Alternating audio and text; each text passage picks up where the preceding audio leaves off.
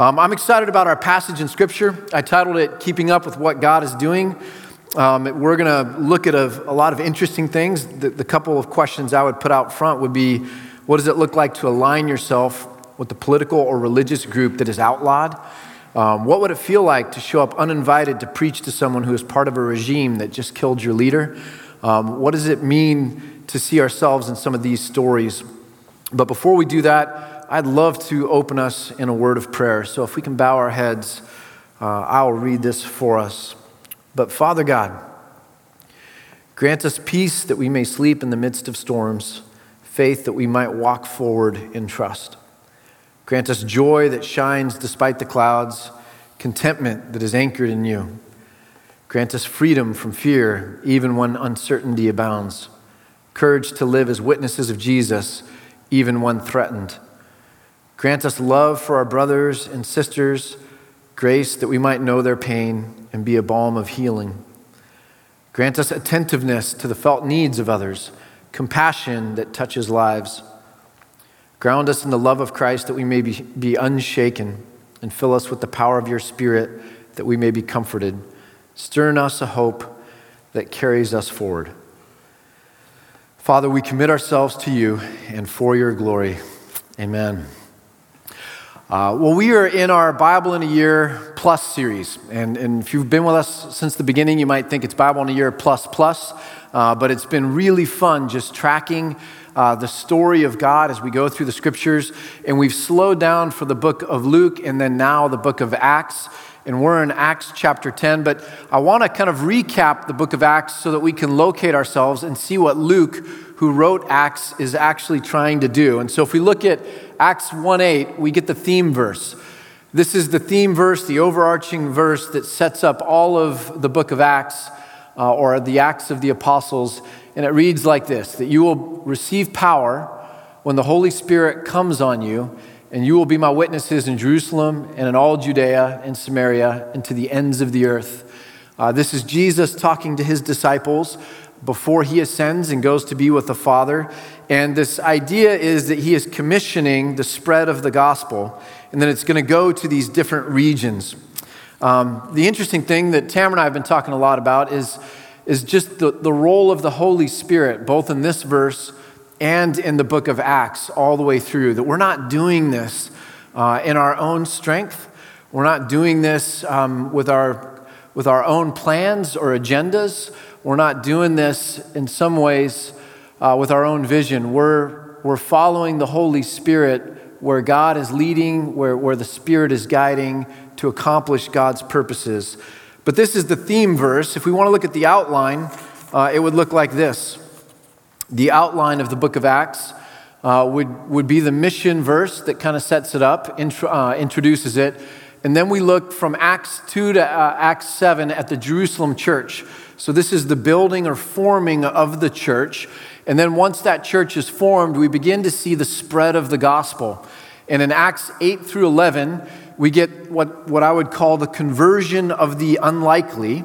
And then the rest of Acts is the gospel to the nations as it spreads all the way out, primarily with the ministry or the mission of Paul the apostle. But the conversion of the unlikely and then the gospel to the nations.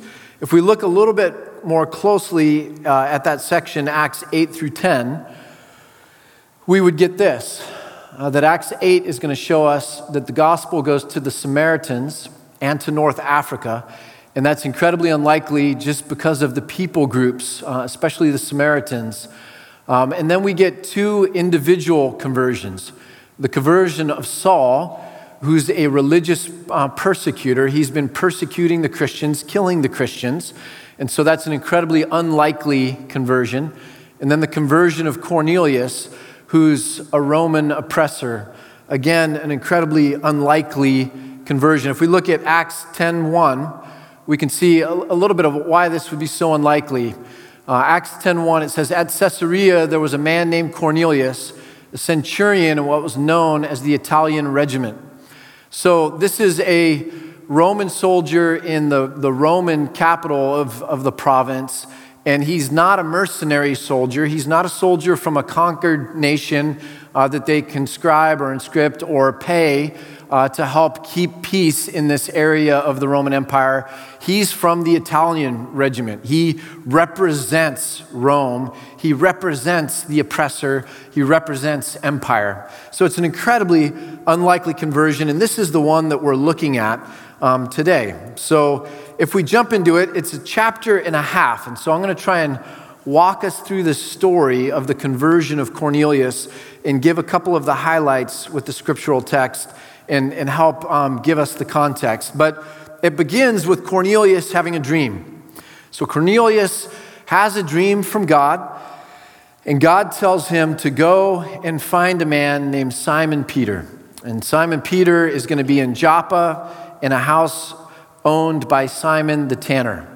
That's a pretty specific dream. It's an amazing thing for this Roman centurion to have this dream to go send for a person he does not know in a place with that degree of specificity. At the same time that this is happening, Peter, the next morning, is up on the roof, and while he's praying to God, he has a vision. And so we can put it on the screen, Acts 10, 11 through 13. That he saw heaven opened and something like a large sheet being let down to earth by its four corners. It contained all kinds of four-footed animals, as well as reptiles and birds. And then a voice saying, "Get up, Peter, kill and eat." Now, Peter argues with God. 3 different times he argues with God that he will not, absolutely will not do this, eat these animals, because that would be something that would defile him in terms of his religious faith. That as a devout Jew, he's not allowed to eat any animal that's unclean, and all of these things brought down in this sheet are unclean animals. So argues with God 3 times, and then God responds, Acts 10:15, and says, "Do not call anything impure that God has made pure. Do not call anything impure that God has made clean."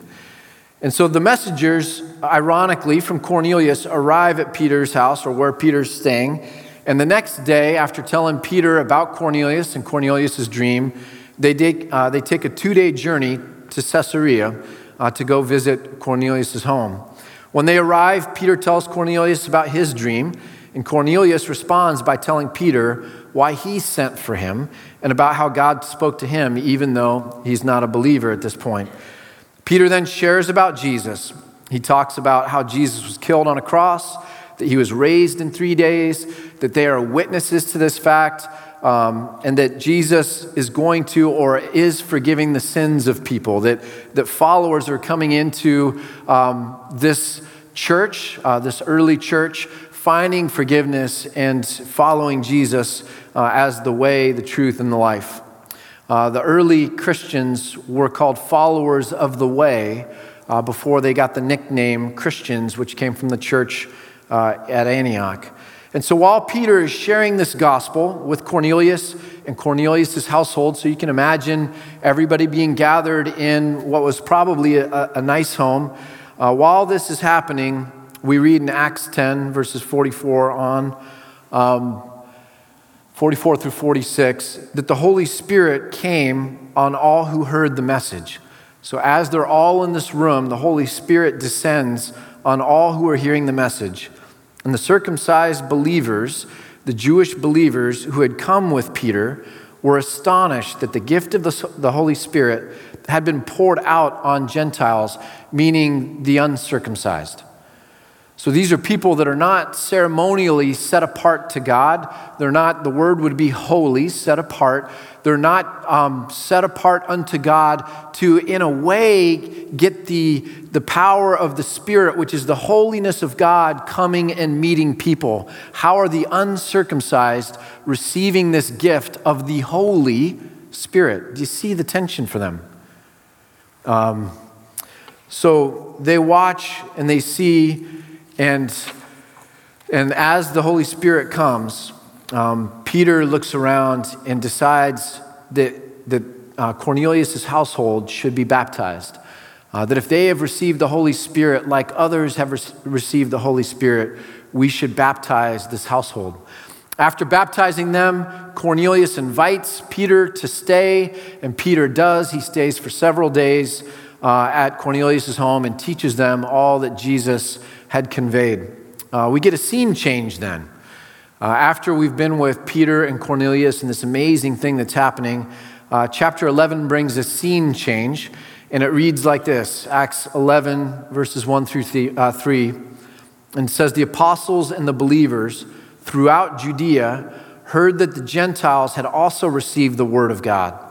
And so when Peter went up to Jerusalem, the circumcised believers criticized him and said, 'You went into the house of an uncircumcised man and you ate with them.'" In other words, they're bringing the religious code. They're bringing the community behaviors. They're bringing the cultural norms and saying, this is forbidden. You should not go into the home of an unbeliever. You shouldn't go into the home of uncircumcised people. You shouldn't go into that home and eat with them. And you certainly shouldn't be conveying or bringing the special gift from God that was reserved for God's people. What is really going on here? And as Peter recounts the story and talks about his dream, talks about Cornelius' dream, we get this in Acts 11:18.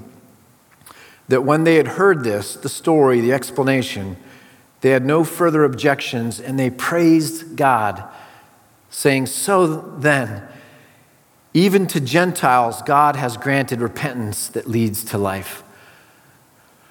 So the first reaction after they really sit with it is a learning of what God is doing through the power of the Holy Spirit.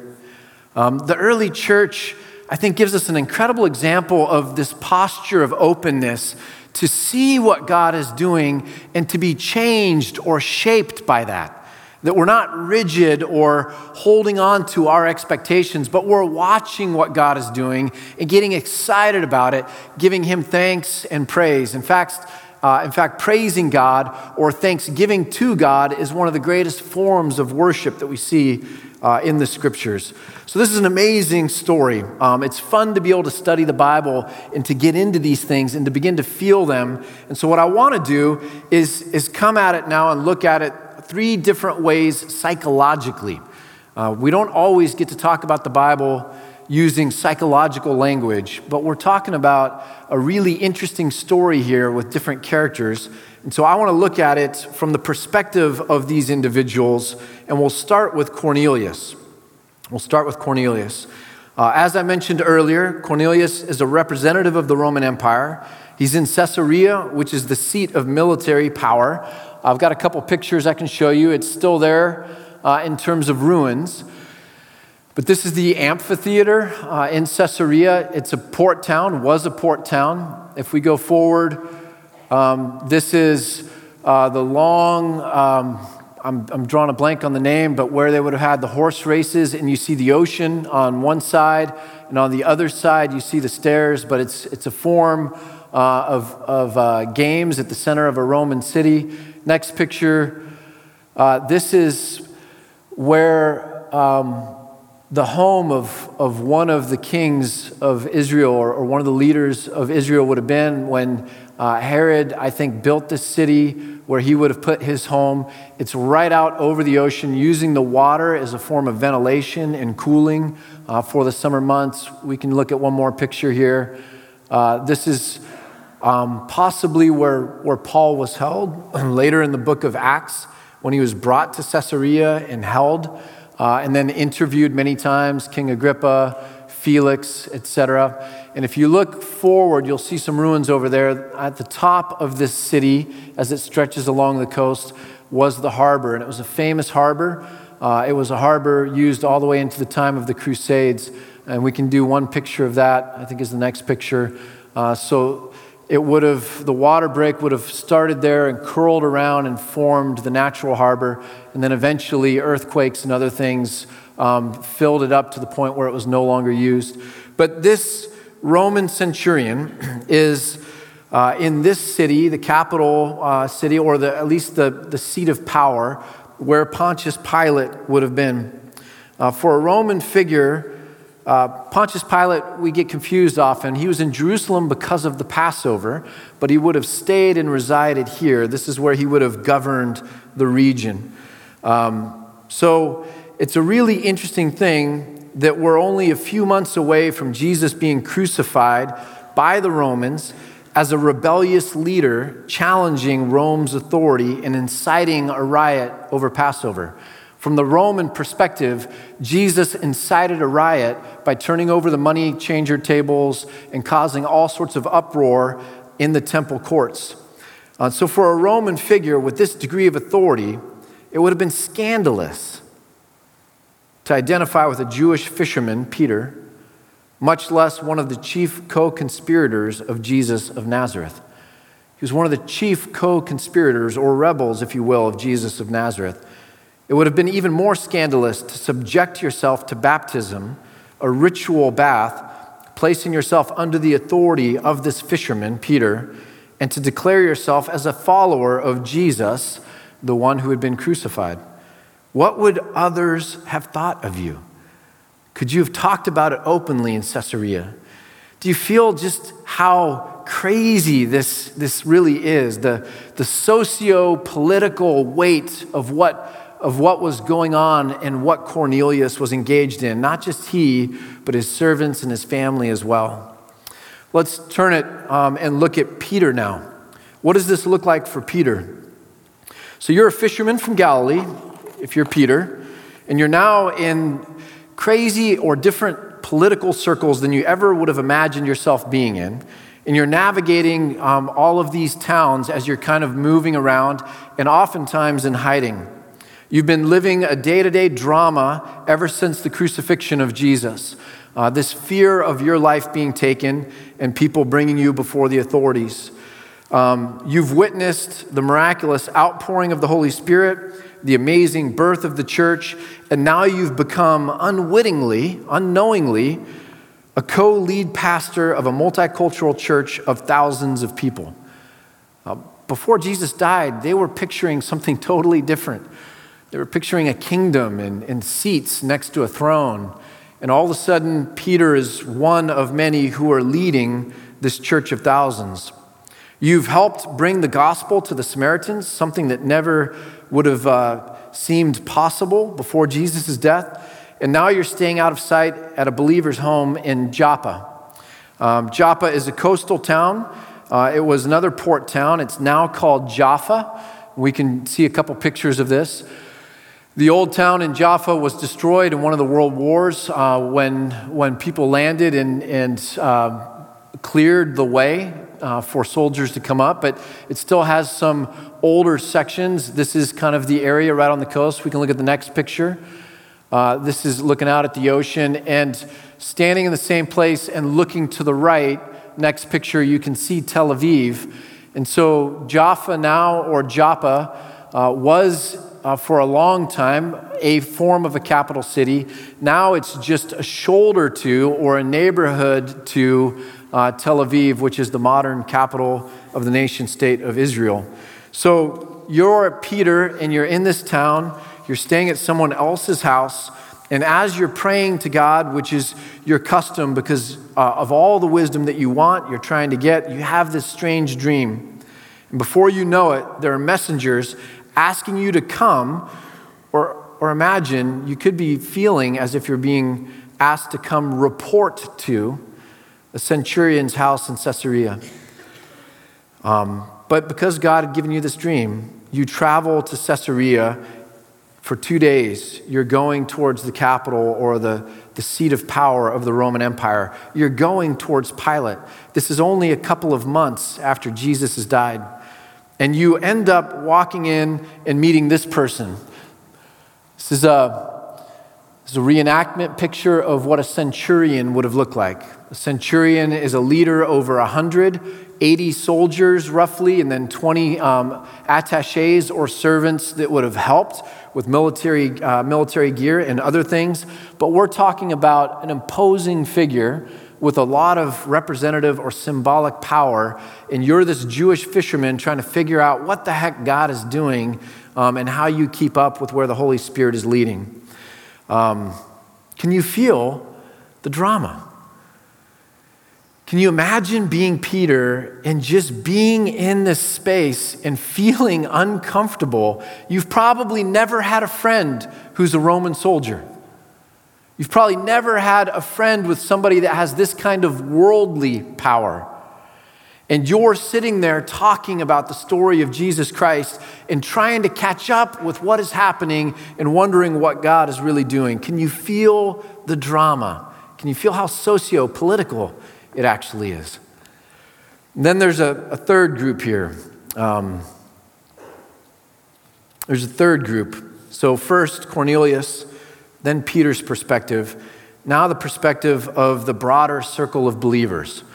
You're a church that's been persecuted. You're often in hiding. You're wondering if it's safe, who you can talk to. You're trying to figure out who the good guys are because there seem to be so many bad guys. Who's safe because there's so many things that feel unsafe in the world. And as you're doing this and living with your fears, you hear about Peter in Caesarea at the home of a Roman centurion's house, and you hear that he has now baptized a whole group of individuals and that he's spending time there. What are you doing, Peter? What are you doing? Have you lost your mind, Peter? Is he sharing things that could lead to arrest and persecution of others? Is he putting us at risk? He didn't even ask our permission. How is he maintaining his purity? He's supposed to be a leader in the church. How is he maintaining his purity as a Jewish leader if he's in the home of a Gentile? Theologically, Peter, are you watering down the gospel? It doesn't make any sense. Are you making concessions with these individuals that you're talking to? What is the socio-political drama that ensues with this group of people? How many people do you think had an opinion about this? When they got together, they're not asking what's really going on in your heart. They're saying, have you heard about what Peter's doing? They're talking about it in hushed tones in Jerusalem. They're spreading it from house church to house church in Jerusalem. And they're wondering, Peter, what are you really doing? And this is really uncomfortable for us. Do you feel the drama there? And this is what Luke is trying to pull us into in telling us this story. That it is a story of a conversion that is incredibly unlikely, and it changes the trajectory or the understanding of the whole New Testament church. Peter has been prompted by God to take the gospel to the oppressor. God's purpose is to show the whole believing community, the church, that he intends to bring everyone into the fold. That it really is a gospel for the nations and to the nations. Saul, or Paul first, and now the Romans. What God makes clean, let no one consider unclean. St. Augustine had this quote on the gospel. He said that if you believe what you like in the gospels and reject what you don't like, it is not the gospel you believe, but yourself. I think this quote is operative in this story, that the believing community has an understanding of the good news, but it's an understanding that's small or smaller than God's vision. And they like it, they feel comfortable with it, they know what's going on with it. And now all of a sudden the Holy Spirit disrupts this, and they have to be willing to accept a gospel or a plan of God that is bigger than what they would have wanted or what they expected. They have to see the beauty in that. They have to be able to worship God in the good news for all the people. I think that what Leslie Newbigin was a missionary that came, a British missionary that came back after many years on the mission field and realized that the sending country had become the same as the country where he was a missionary, that the sending country had become pluralistic as well. And he started talking about we have to be missionaries in our own country. And so as he talked about the gospel in a pluralistic society, he used this phrase to describe the gospel. He called it the open secret. The open secret. I love that phrase. It's this secret. It's this kind of scandalous thing that goes viral and touches people's lives. It's this thing that we want to hear. We want to hear about the love of God. We want to hear that God sees us, that God knows us, that God has a plan for us, and that God is working through the power of the Holy Spirit. And in some ways, it's like a secret, but it's an open secret. It's an open secret that's supposed to be told to all people. It's an open secret that we're supposed to be witnesses of as we walk into this world and as we carry the love of Christ in our hearts. So the application for us today as carriers of this open secret, it would be these questions. Is there a group that we have individually or corporately ruled out categorically? By virtue of creating and naming a group, have we created a class of people that are outside of the gospel? What cultural or religious norms that are non-essential do we expect people to have to adopt if they are going to be called Christians? The whole debate in the early church around circumcision. I think we do this with immigrants. I think we can do it with Muslims. I think there's a lot of examples of creating a class of people that allows us to categorize them and then disengage in terms of the gospel. And it's a lot like what was happening here in the early church. And Tam and I have been talking about this, but now that our daughters are essentially all four of them are teenagers. Ashlyn is 11, but she acts like a teenager. So we have these four girls in our home for just a little bit longer, and then they're going to go out into the world. And we have this fear that 10 years from now or 20 years from now, they're going to come back to us and say, why did you rule people out categorically? Why did you have a way of seeing the world that made it easy for you or that you could control, and that you weren't willing to let the Holy Spirit show you what God was doing, and that you created classes of people, or you were complicit with classes of people being defined and then excluded in terms of our heart or our concern? I have a fear of my daughters coming back and asking me about that someday. I think we should all have a little bit of a fear that way, because we're no different than the early church in terms of always having a smaller box for what we think God is doing than what God is really doing. Is God calling you to risk everything and speak of Jesus to someone that you don't know, you might not trust, or is potentially a threat to you? The gospel always deals with power differentials. It's hard to talk to somebody about something difficult if they have more power than you. It's the Holy Spirit that empowers us to be able to take the message to places where we would have otherwise been afraid to go. Are we leaning on the Holy Spirit enough to give us the power that a way might open up that we don't think exists? Are you supposed to go somewhere to some group of people and spend time with them, eat with them, get to know them, build a relationship with them and their friends that the religious people in your life won't understand? They might gossip about you. They might even question your doctrine or purity. By the way, ESOL at Village is one of the most amazing ministries that we have going. Just that there are so many different cultures and people that come, and that people, villagers who volunteer, are helping them learn language that is an incredibly necessary skill. They're loving on them, spending time with them, and that in that process, there's relationship built and opportunity to share the love of Christ with people. It's an amazing picture of what can happen. But are we supposed to go somewhere? Are you supposed to go somewhere? Am I supposed to go somewhere? Am I ready for that? So let me conclude with this. Do we make enough of the Holy Spirit today? Am I daily putting my hands out, believing that the Holy Spirit still does lead us forward for God's purposes? Do we make enough of the plans of God that are higher than our ways and higher than our thoughts? You know, God is writing his story, and it continues today.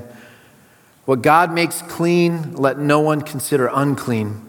Jesus' grace is sufficient, It's irresistible, and it reaches all the way to the edges, to the Samaritans, to the tax collectors, to the oppressors, to all of the people that might seem dirty in whatever and any way that we would ascribe to them. Jesus makes all things new. Would we dare to imagine and ask that the Holy Spirit would pour out on us in a radical way? That we would start having dreams and visions that carry us into scary and unexpected and amazing places?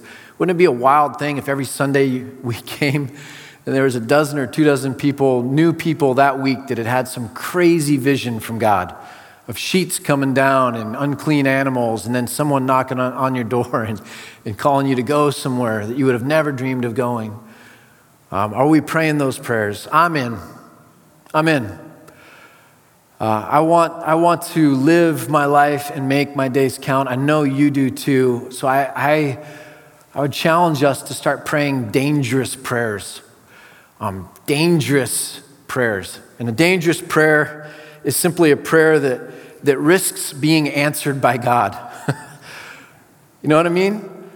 God, it's not my comfort I want. God, it's not this that I want. It's your will that I want. And I'm willing to do whatever you say to do. That's a dangerous prayer because God might just look at you and say, okay. But are we willing to pray a dangerous prayer? Let me close us in prayer, and then the worship team is going to come back out and they're going to lead us in song. And may we just continue as we go into song and worship in this posture of openness and receptivity, that God still moves. God can move with you. God can move with the person next to you, even this morning or tonight or tomorrow. So, Father, we submit to your story. Give us visions, give us dreams, carry us to places outside of our comfort zones. Lord, even now as the world is on edge and fearful, move us to where you would have us go. We are your servants. We believe. Help our unbelief. In the name of your Son, our Savior, our King, and our Lord. Amen.